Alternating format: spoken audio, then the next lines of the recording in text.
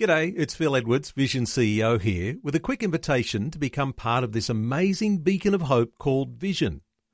Together we can put our love into action to help people of all kinds build or rebuild their lives on the truth of God. Please consider the part you can play during our upcoming Visionathon appeal, remembering that it's your support that makes Vision possible, including this podcast. Life, culture and current events from a biblical perspective. 2020 with Neil Johnson on Vision. But always a special welcome along to Alex Cook, our Ask Alex segment. Alex, welcome back to 2020. Hey Neil, great to be with you again. Hey Alex, we're going to talk currencies as we get things underway. So just a reminder, 1-800-316-316 if you have a money question and you want a Christian response. Talking currencies, Alex, and their relevance to us as individuals and their impact on our living standards and our investments. Our Australian dollar, it's been very volatile this past few weeks, having fallen significantly. Give us an insight here. What's going on with our Australian dollar? So over the past 2 weeks, the currency's pretty much fallen from essentially one Aussie dollar would buy you 69 cents 2 weeks ago. Now it'll only buy you about 65, or got down to 63 cents at one stage last week.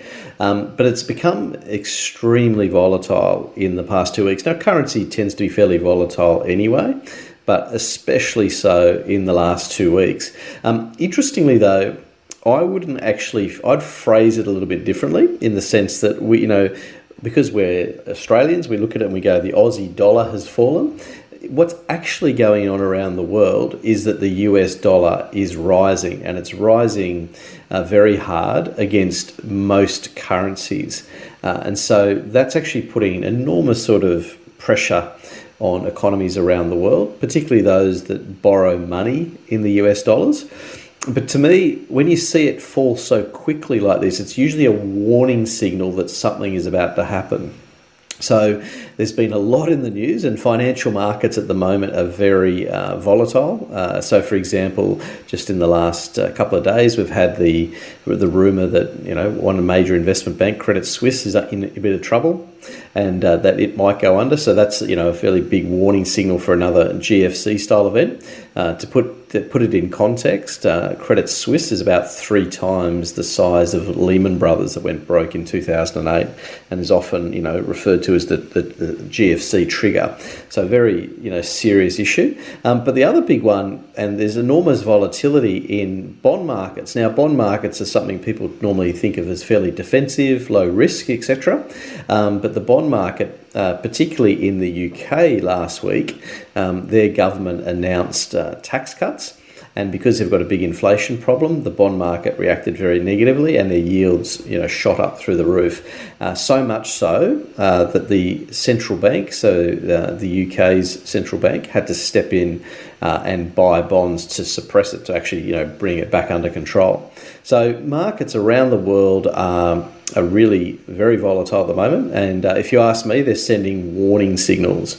When you see the Aussie dollar fall so sharply as it has happened in the last 2 weeks, that's telling you something. That's telling you that the markets are getting jittery because they're concerned about something coming up in the future. And so I think there is a risk of another GFC style event, given the trouble that Europe has got itself into with the war, and of course with their energy crisis over there, which is having a massive impact on their economy. So interesting times ahead.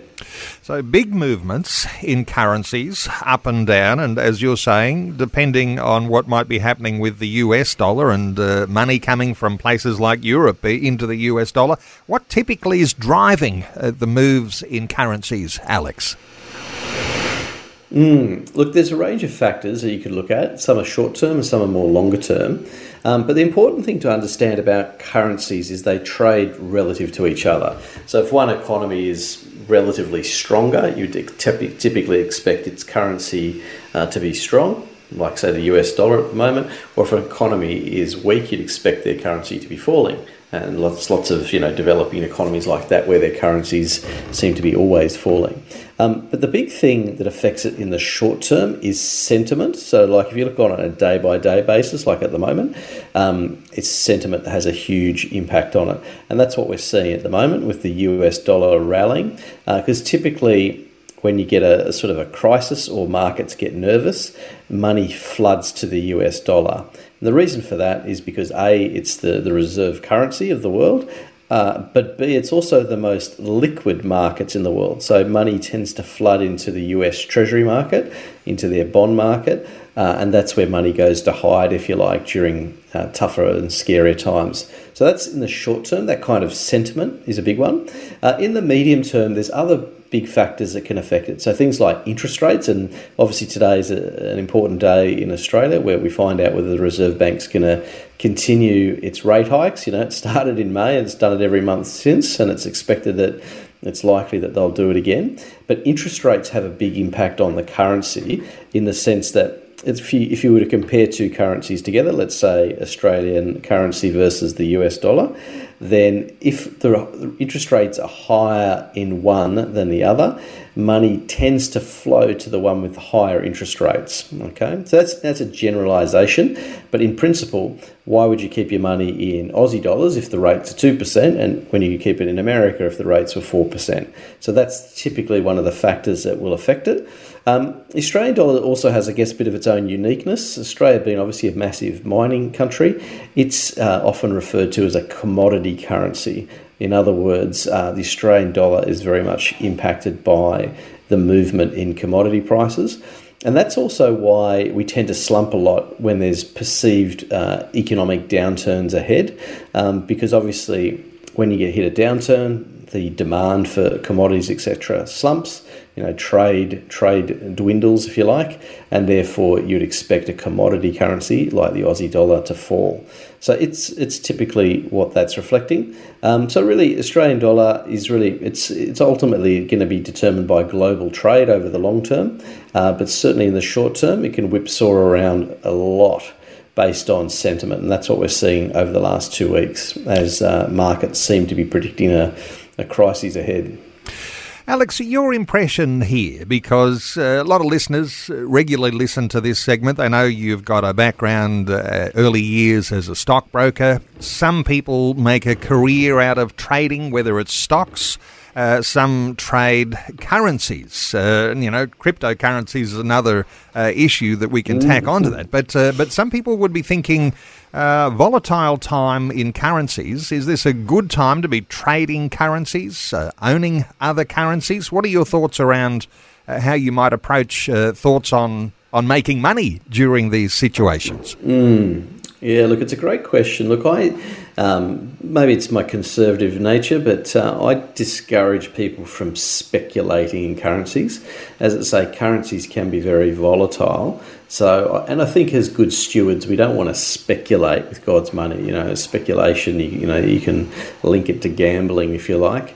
And really, as believers, we want to make sure that we do things in good faith, and we want to do it on the basis that we think we're making good long-term decisions with the money that God has blessed us with.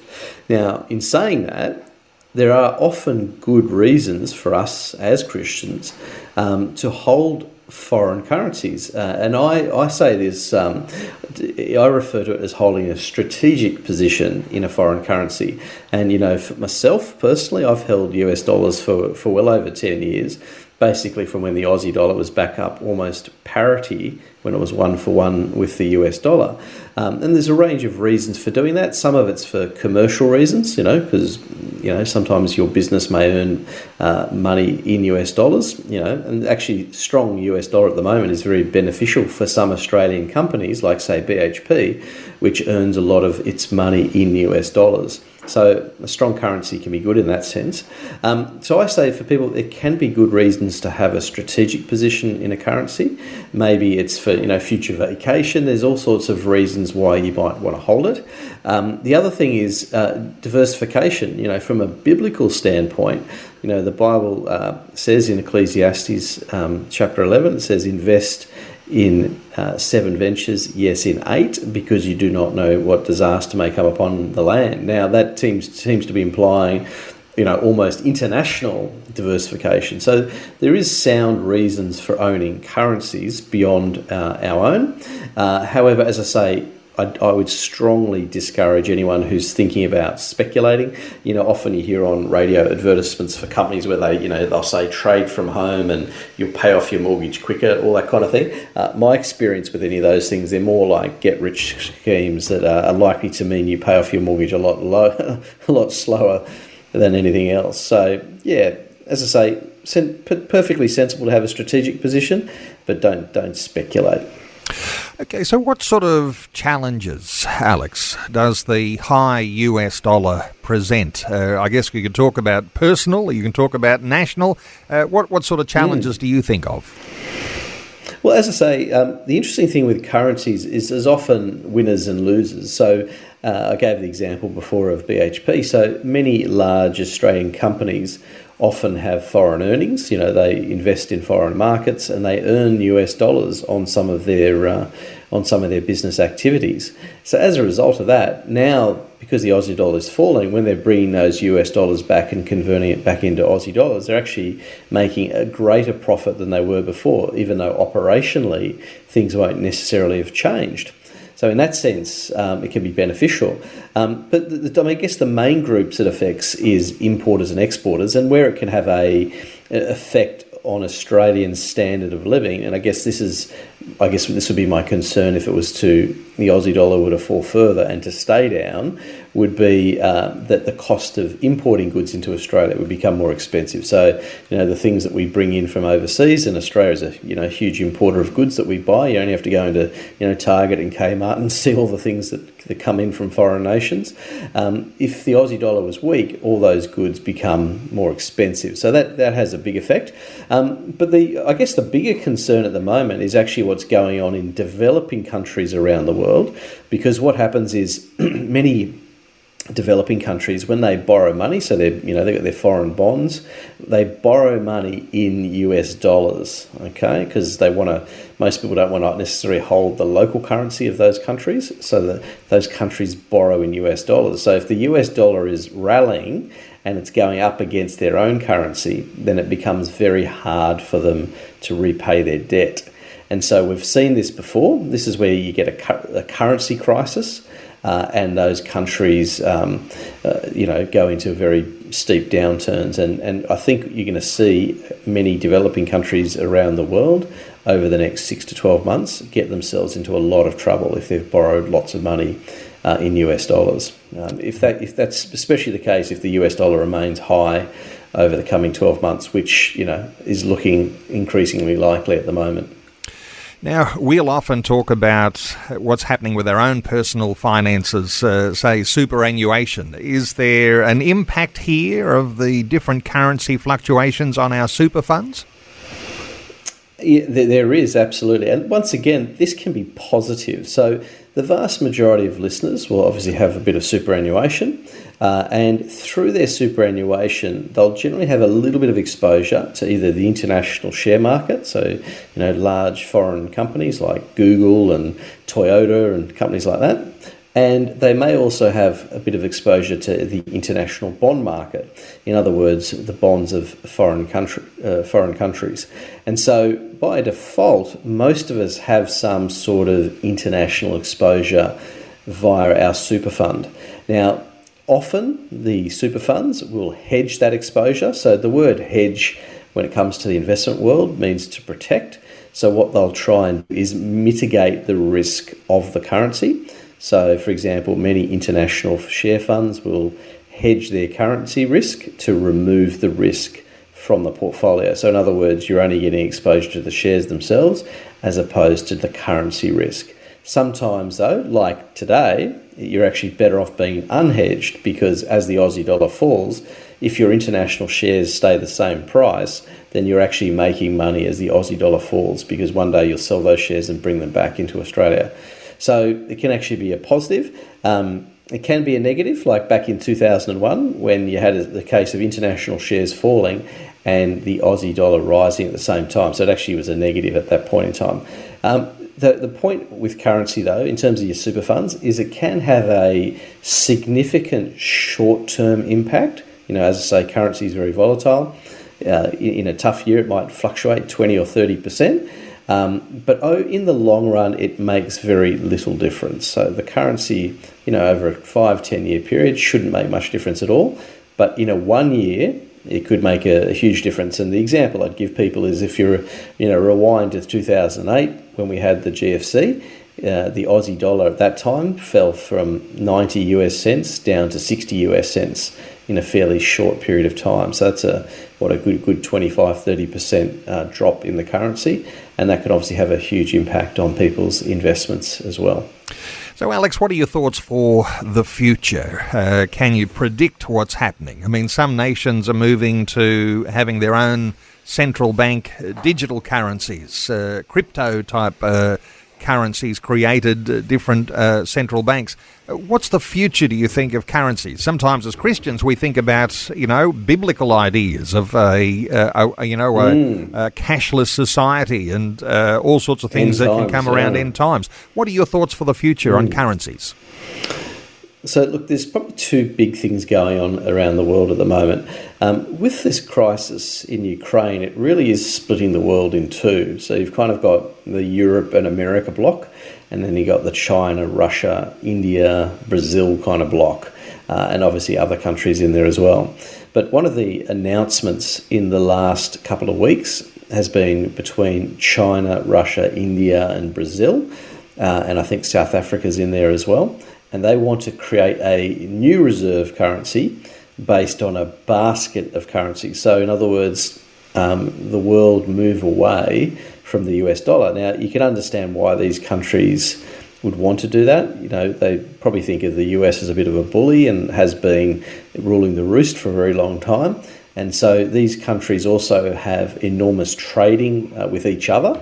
You've got China and India with enormous populations. Same with Brazil. Brazil's 180 million people. So the trend there is potentially these countries may get together and come up with their own reserve currency, and that's what they've announced that they're planning on doing. Now, these things take time, of course, but you can see how that might take place. And, of course, that would de-seat, the US dollar, which has been the star for well over 50 years. But the other one, and this is, I think, the much more one, I guess, if you like, sinister one potentially, is central banks around the world are developing their own digital currencies, kind of similar to, to Bitcoin, etc. They're building on that same sort of blockchain technology. And what they want to do is essentially, as you mentioned, ultimately go completely cashless, and that effectively you would have a currency that's issued by the central bank that's not paper anymore, that's purely digital. I suspect the way it'll play out in reality is you'll still have commercial banks that are dealing with it, but it will be a currency that is 100% digital with no paper backing at all.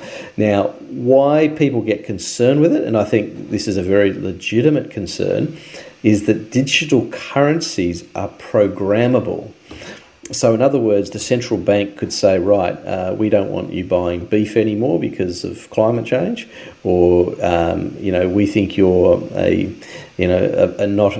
person who's been obedient to government rules. Therefore, we're going to close your accounts. So there's all sorts of things. It would effectively give enormous power to government. So that's certainly the trend. These are being developed by central banks, including the Reserve Bank of Australia. I do think we should push back on these, though. I think we need to keep paper currency because I think there's good reasons to remain a free society that suggest we should keep them, because I think it would be giving far too much power to government. But nonetheless, they're all developing them, and you can see it's a fascinating insight into the future. And of course, you could see where it may end up. End times, the Bible says, in the end times you won't be able to trade without the mark of the beast. And if you think about it, historically that hasn't really been possible. But you can see how prophecies like that will be fulfilled through things like digital currency. So I think it's a fascinating time to be alive. I think we're watching the Bible sort of unfold before our very eyes. And it's very exciting and a great confirmation of our faith when we see all these things starting to take place. So, as a Christian believer then, Alex, a biblical way of thinking about currencies, a final thought or two? Look, the sort of comment I mentioned earlier is I think it's important to diversify.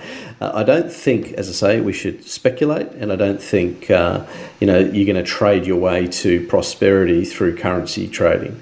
But I do think there is sensible practice, particularly in times like now, where it is worth owning potentially foreign currencies like the US dollar, which is certainly by far the strongest in tough times. As I say, it's the most liquid, and like what's happening in Europe at the moment is money is flooding out of Europe and going into the US dollar and into the US banking system. So that's so it can be a very sensible strategic position to have. And the other thing is, I think the West has been enormously privileged over the last, as I always say to clients, anyone who's been born since World War II has only really known prosperity. And I think it's dangerous to assume that prosperity will continue forever. The world is getting more unstable. There are lots of challenges ahead. And so diversifying your money, I think, is the important lesson that we get from Scripture. And of course, any sensible financial planner will say the same thing, don't put all your eggs in one basket. So yeah, very interesting things going on at the moment, and there's some good biblical ways to deal with it. Alex, great wisdom as always. And for listeners to connect with Alex Cook, the founder of Wealth with Purpose, you can do that on Alex's website, wealthwithpurpose.com. Lots of good free resources there, ebooks, the My Toolkit, free videos, podcast content. You can follow Alex on Facebook and on Twitter. There's an Ask Alex at wealthwithpurpose.com email address as well. Alex Cook, great insights. Thanks so much for your update again today on 2020. Thanks, Neil. My pleasure. Great to be with you as always. Thanks for taking time to listen to this audio on demand from Vision Christian Media. To find out more about us, go to vision.org.au.